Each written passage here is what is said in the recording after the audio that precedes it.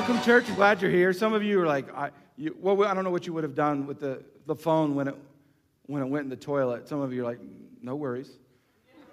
Some of you would have you would have left it there. Just own it. Hey, you're a part of the new series we started off last week called Trending. So some of you are brand new, though, and I want you to teach you something about Fountain Springs. We're not just one church in one location. We have multiple locations. So there's a location at the Rapid City Minimum Unit. So fellas at RCMU, we're so glad that you're in on this. We're all together launching out this series called Trending. If you don't know what trending is, I don't have time to help you. In short, it's what everyone's talking about online. So some of you are like, does that mean it's good? No, it doesn't mean it's good. It could mean it's bad. It could be good. It's all messy and horrible. So last week we launched into what's trending in your life. That's what the whole series is about. What's actually trending in your life. Not what do you hope would happen if someone were to describe you and what would they say. Not what do you hope you're actually doing. What is trending right now in your life? Last week we talked about, are you available to God and to people? Are you available, or are you self-centered? It's one of those things like, well, everyone would say, well, I'm super available to everybody. Except, and you have your list, and we walked through this idea of being completely available to the people that God puts in front of us, and especially to God.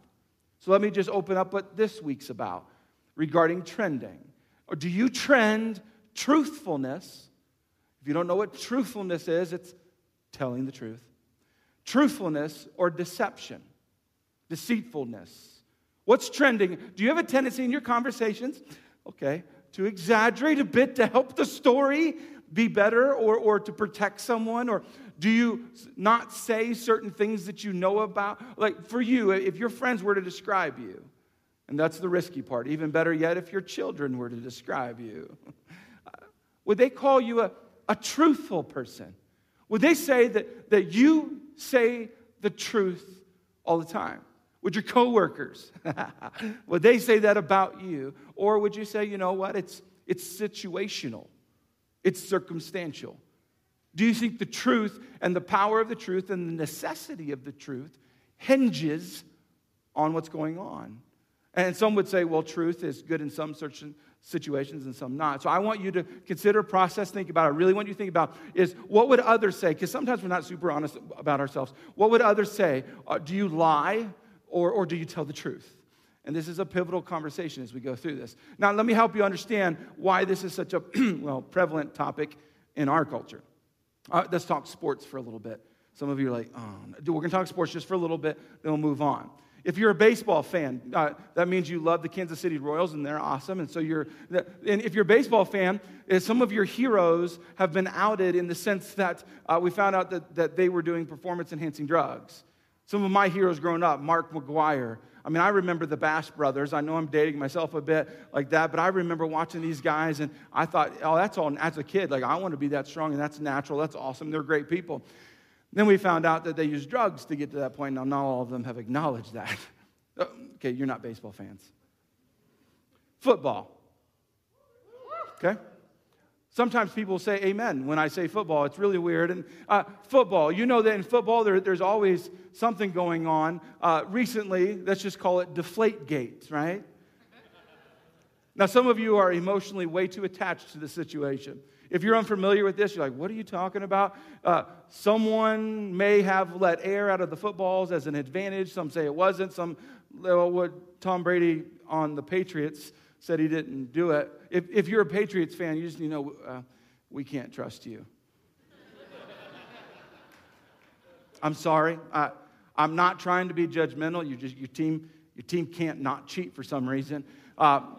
This is totally my time. I'm on stage. You're not, so I got to talk this way. Martha Stewart. Some of you are like, she decorates and stuff. I don't know all the details of this woman, what she does. But there was a moment that she lied regarding stocks that she owned and this and that, and she got put into prison. She lied. I did some study, and there's many books written about how to spot a liar. I'm going to open up. Did you know that men have a tendency, they lie more about themselves? I know that shocks everyone in here. Everyone listening, like, really? No, men lie about themselves. Women lie to protect other people. Now, ladies, if you're like, oh, we're so noble. Well, you're still lying, okay?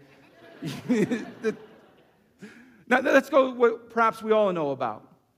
Not too long ago, there was a gentleman. He was the news guy for nearly the whole world. When you wanted to know pressing news, this guy told it. His name's Brian Williams.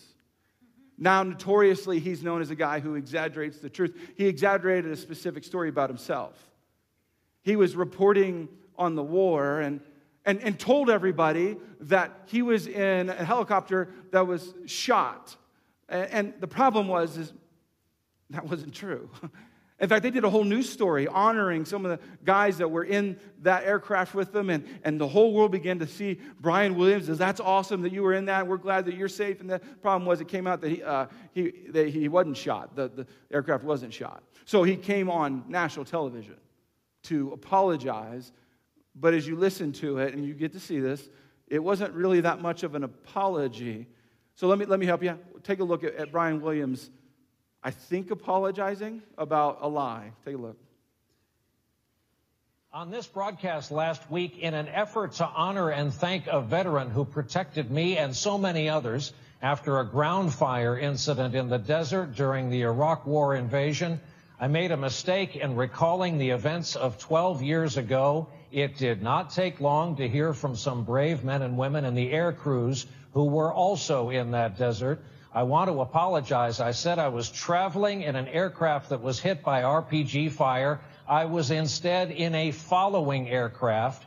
We all landed after the ground fire incident and spent 2 harrowing nights in a sandstorm in the Iraq desert. This was a bungled attempt by me to thank one special veteran and, by extension, our brave military men and women, veterans everywhere, those who have served while I did not. I hope they know they have my greatest respect, and also now my apology.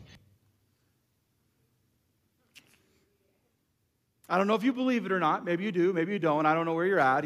He says he made a mistake recalling the information. My guess is if you and I were ever in an aircraft that was hit by RPG fire, we'd remember it. That doesn't go away. And whether he lied or not, or whether wherever you are on that side of the story, there's tons of examples of lying. We would all admit that when someone lies to us, it hurts. When someone lies to us, it's not what we wanted. And lying is a big deal. In fact, I went online and through the different social media places, I asked everybody who wanted to give their opinion, why do people lie? And it's me there. Why do you think people lie? And so I began to get these answers, and I summarized them. The third of the top 3 I'll give you was shame. Right? Many of us lie. We don't say the situation because we're embarrassed by it, or if other people know what actually happened, or what we didn't do or what we did. There's a shame bit that fills our hearts, and we don't want others to know that. The second one, it was protection. We lie to protect ourselves, or we lie to protect other people. And so we bend the truth, as we say. It's interesting when we lie, we don't say we lied. We bent the truth. So we protect. The top one, which I think you probably know already. The top one was just flat out fear. That's often when I ask my kids, why did you not tell the truth? Well, I was afraid that I would get in trouble. I was afraid that I would lose something. And I would always say, you were right. We often lie because we're afraid. So let me just again press the question to your side of the table. What's trending in your life? What would your coworkers, your children, your friends, your family, your parents, what would people around you, the people you go to school with, what would they say about you? Do you tell the truth or do you exaggerate? Are you deceptive? Do you mislead people to get your own personal gain, or do you just tell the truth? Now this is not just a self-help moment. You and I know that the Bible talks about telling the truth all over the place. And I'm going to tell you a particular story, a notorious story about lying. It's in Genesis chapter 25. If you're brand new to the Bible, if you don't know where Genesis is, it's the first book of the Bible. So you're welcome for that. It makes it easy for you to remember. Genesis chapter 25 opens up a story that I want to make sure you know. So here it goes. Genesis 25, verse 19. Abraham became the father of Isaac. And Isaac was 40 years old when he married Rebekah. Verse 21, Isaac prayed to the Lord on behalf of his wife. Now stop for a minute. This is extra credit, what I'm about to tell you. He prayed on behalf of his wife. Oftentimes we read the Bible fast and we're like, I want to get what this means. Don't miss this part. He prayed on behalf of his wife. So let me talk to the married people right now. How often are you praying on behalf of the person you're married to? You need to be doing that. Oftentimes our prayers are for us, what we want either other people to do or what we need and want. Make sure, everyone, you're married, got kids in the home, be praying on behalf of other people. Interceding, talking to God about them. One of the profound parts of this scripture, again, this is extra credit. If you forget it, it's okay. You'll still pass the test. But don't miss this part. Isaac prayed to the Lord on behalf of his wife because she was childless. The Lord answered his prayer, and his wife Rebekah became pregnant. Verse 24, when the time came for her to give birth, there were twin boys in her womb. For those of you who have had twins, you are heroes. I cannot imagine having more than one baby in the house at one time. You deserve a medal of some sort, if there were that. When the time came for her to give birth, there were twin boys in her womb. The first to come out was red, and his whole body was like a hairy garment. I'm just going to let you settle on that and get a mental picture. A hairy garment. So they named him Esau. After this, his brother came out with his hand grasping Esau's heel. So he was named Jacob. Isaac was 60 years old when Rebekah gave birth to them. For those of you who want to take the Bible literally, I recommend you not start trying to have children at 60, but I'm not going to tell you what to do. But watch this. And this is where the story really begins to open up. Verse 27, the boys grew up, and Esau became a skillful hunter, a man of the open country. I mean, he's hairy. While Jacob was content to stay at home among the tents. This is big. Isaac, who had a taste for wild game, loved Esau, but Rebekah loved Jacob. If you're wondering if you just heard that correctly, you did. Favorites. Mom had a favorite. Dad had a favorite. The problem is that gets messy and dangerous because it impacts a whole family when you play favorites. And the favorite game got played out in a horrible way. In fact, as you saw this, you know that there were twins, and Esau barely won that race, but he won that race. He was the firstborn, and Esau, you need to know, based on this culture, meant he was the firstborn. He had certain rights and privileges that no other child would have in that family. He would get a blessing from his dad and an inheritance from his dad. Nobody else got it like he got it. However, there was some manipulation going on. Jacob and his mom began to conspire on how to take that from Esau. Now, I hope you understand this in your context, in my context. Many of us have been a part of families where an inheritance has ripped the family apart. Where what money is going where and how things are spent and how your parents are cared for at the end of their life, all of that begins to tear a family apart. If you haven't experienced it, you've heard about it. Can you imagine your family experiencing such a thing, which some of you have, where you knew what your inheritance was, it was declared, launched out, you know exactly what's going to happen, but then someone took it from you and you were related to them? I mean, that's where things heat up. Some of you know families who don't talk to each other anymore because of circumstances just like this. So Rebekah and Jacob began to conspire on how they would steal all of this from the older brother, and they were victorious. A bunch of lies and deceit were spread out, and he was able to manipulate all of this from Esau, and not only so, got to go in front of Isaac and begin to lie and deceive. It got so bad that grudges began to develop. I mean, this would happen in any family. So watch how this plays out in chapter 27. Verse 41, Esau held a grudge against Jacob because of the blessing his father had given him. He said to himself, "The days of mourning for my father are near, then I will kill my brother Jacob." I mean, you see the intensity of the grudge. You see where lie is leading this family. But it doesn't even stop there. When Rebekah was told what her older son Esau had said, she sent for her younger son Jacob and said to him, "Your brother Esau is planning to avenge himself by killing you. Now then, my son, do what I say. flee at once. I mean, you see what this lie, this deceit has led to. The family is breaking apart. That's what lies do. Lies always break something. Lies always break something. You may think that you're fixing something or saving something, but lies always break something. Maybe small, maybe large, but lies will break your character. Lies will break relationships. Many of you know about marriages that were broken because of lies. Every one of us knows about a friendship that was broken by a lie. Lies always break something, and God knows this. This is not a secret. This is not surprise God. But you got a family in the Bible separating, going, run, get away, and life is being threatened, and this is nasty and horrible. The family looks like it's falling apart.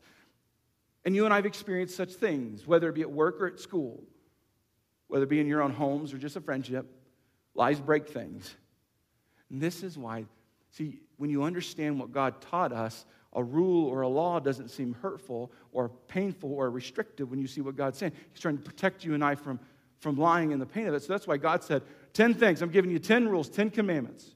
Every one of us has heard of 10 commandments, or you've at least seen the movie. There's these 10 rules, 10 commandments that God declared. Moses goes up. He gets these 10 rules. God doesn't give 11 at the time. He says, here's 10. And in that 10, if you're not familiar with the 10 commandments, inside that 10, one of them is don't lie. I mean, you and I read the thou shouts, and we get lost in the thou and who shout and what in the world does that mean. And I love the Message translation of the commandment. No lies about your neighbor. You're like, so can we lie about the people like on the other block? No, this is not a literal translation. Don't lie about people. Don't lie at all. It's one of the 10 commandments, and you got to think, God knew this. God knew that the pain that comes from when someone lies to you, He knew what would happen. It would break your heart. And that's why verses like John 3:16 come alive, for God so loves you. So a commandment of don't lie was meant to protect you and I. And here's what I want you to know about lying, because this is important. I don't want you to miss this. What you need to know, before you speak a lie, you believe a lie. Before you can ever speak a lie, you've already internally in your mind believed a lie of some sort. In fact, there's a pattern of a lie. You believe it, then you speak it, then you live it. That's why some of you right now, this is how life works, is you're living a lie. You're afraid someone's going to find out that something. Some of your marriages are literally on the line right now. No one knows it but you. Some of you, your children don't know how to tell you the truth. Some of you at work, if they discovered something, things would just implode. When you hold a lie, you understand the destruction a lie can do. I put in here, and I don't want to miss this. The why you should lie, the quote, the why you should lie is always a lie. Some of us are brilliant at coming up with, I know, I lied, but here's why. And you think it's a protection, and you're like, this is best, this is good. The why, by the way, is always a lie. It's what the devil has successfully put in and tricked you and I, does it all the time, where we think that we're lying and it's for good. If lying, listen, were good, God would have done it. But God never trended lying. God always trended truthfulness. So let me flip the conversation. Somebody's like, I know lying's bad, David. Let me list out all the liars. So I'm not going to make people stand up and declare who the liars are in their life, because that would be awkward. So why tell the truth? This is pivotal. This is big. You cannot have grace, listen, without truth. You cannot have grace without truth. And every one of us craves grace. We all want grace. In fact, we'll preach this and talk this like everyone deserves grace. We love people. That's love people. And we want grace. But you cannot have grace without truth. Truth is the payment. Truth helps open up that door and say, okay, now grace can happen. Watch this. The Bible says, James 5:16, therefore, confess your sins to each other and pray for each other. Now, be honest with each other.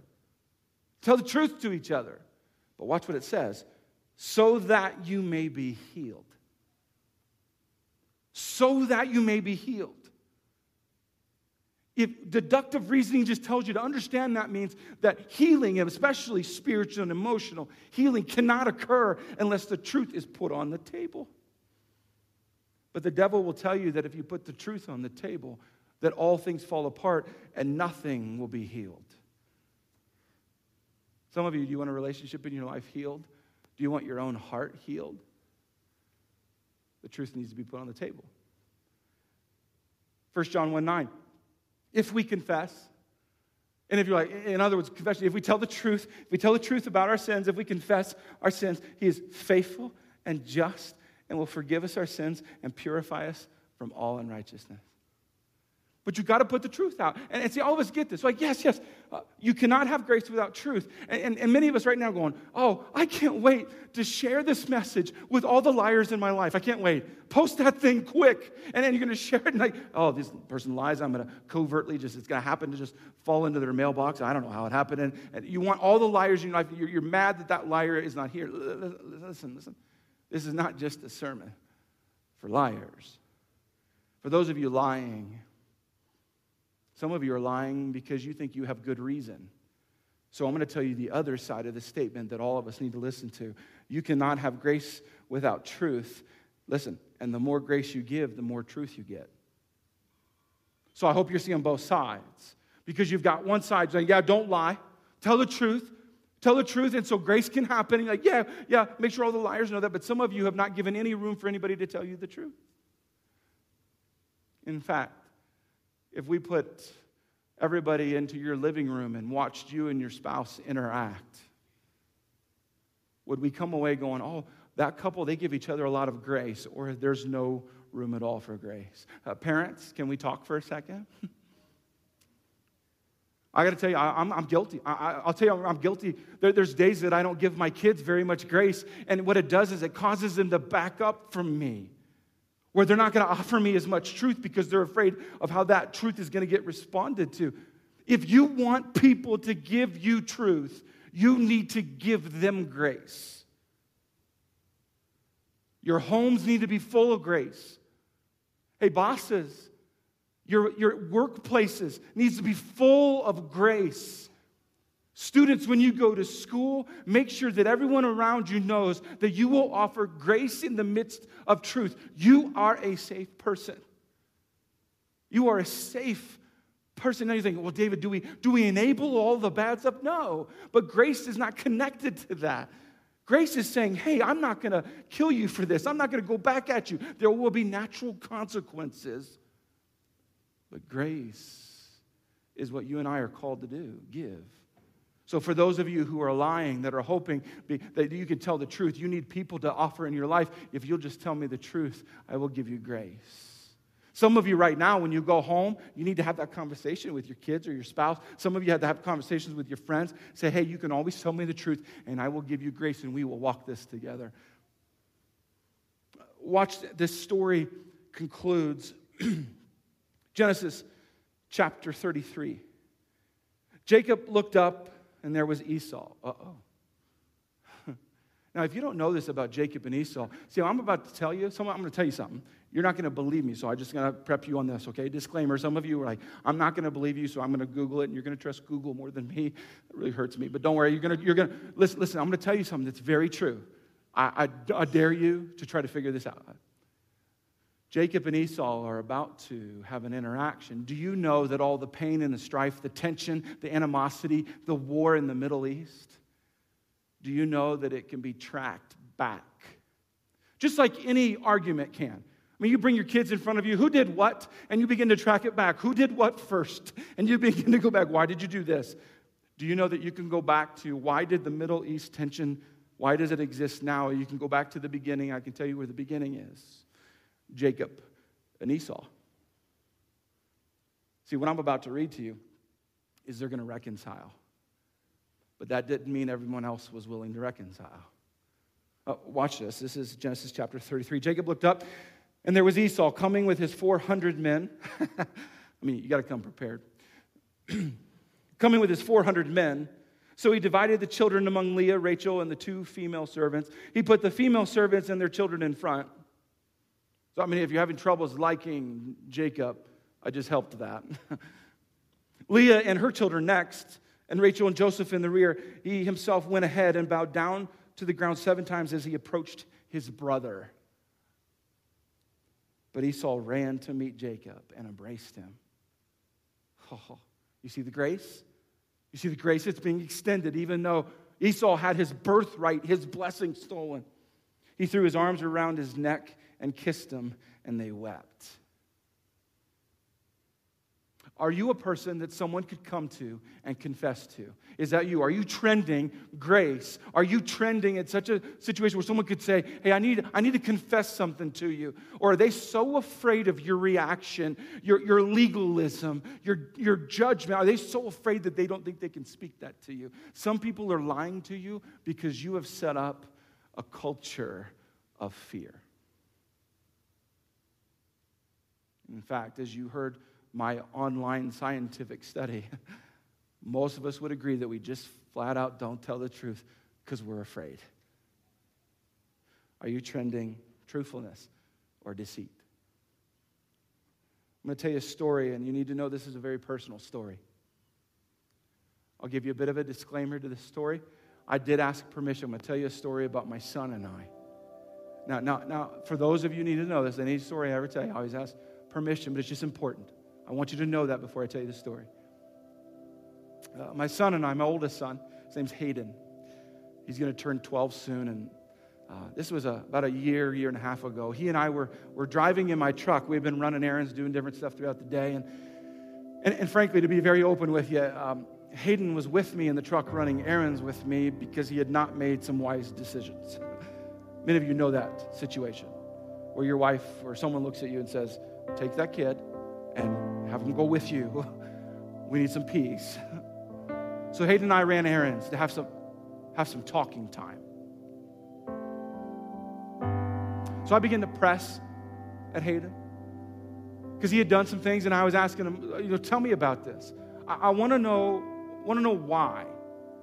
Now, there have been times as a parent, I'll confess to you, that I haven't even gotten into why. We just jumped straight to punishment. And those were bad moves on my part.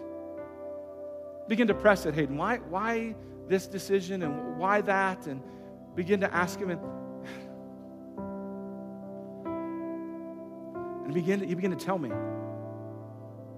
Hayden literally just, like a very vulnerable young man, began to tell me what he was thinking, kind of the why behind some of the decisions he had made. And mid-sentence, as he was saying some very personal things, mid-sentence he stopped and went into a bit of a shock look. And he looked at me and he's like, oh. Are these things that dad and sons are supposed to talk about? Or am I just supposed to keep this to myself? It's one of those moments I wasn't ready for and planned for. I hadn't strategically thought through. When my son asked me what we're allowed to talk about, it caught me off guard. But this is how the Holy Spirit works. God's Spirit helps you talk when you don't know what to say. And I looked at him and I was like, oh, Hayden, these are the things that dads and sons talk about. The personal things, the stuff that you don't want other people really to know about, or that you're embarrassed to share, these are the things that we talk about.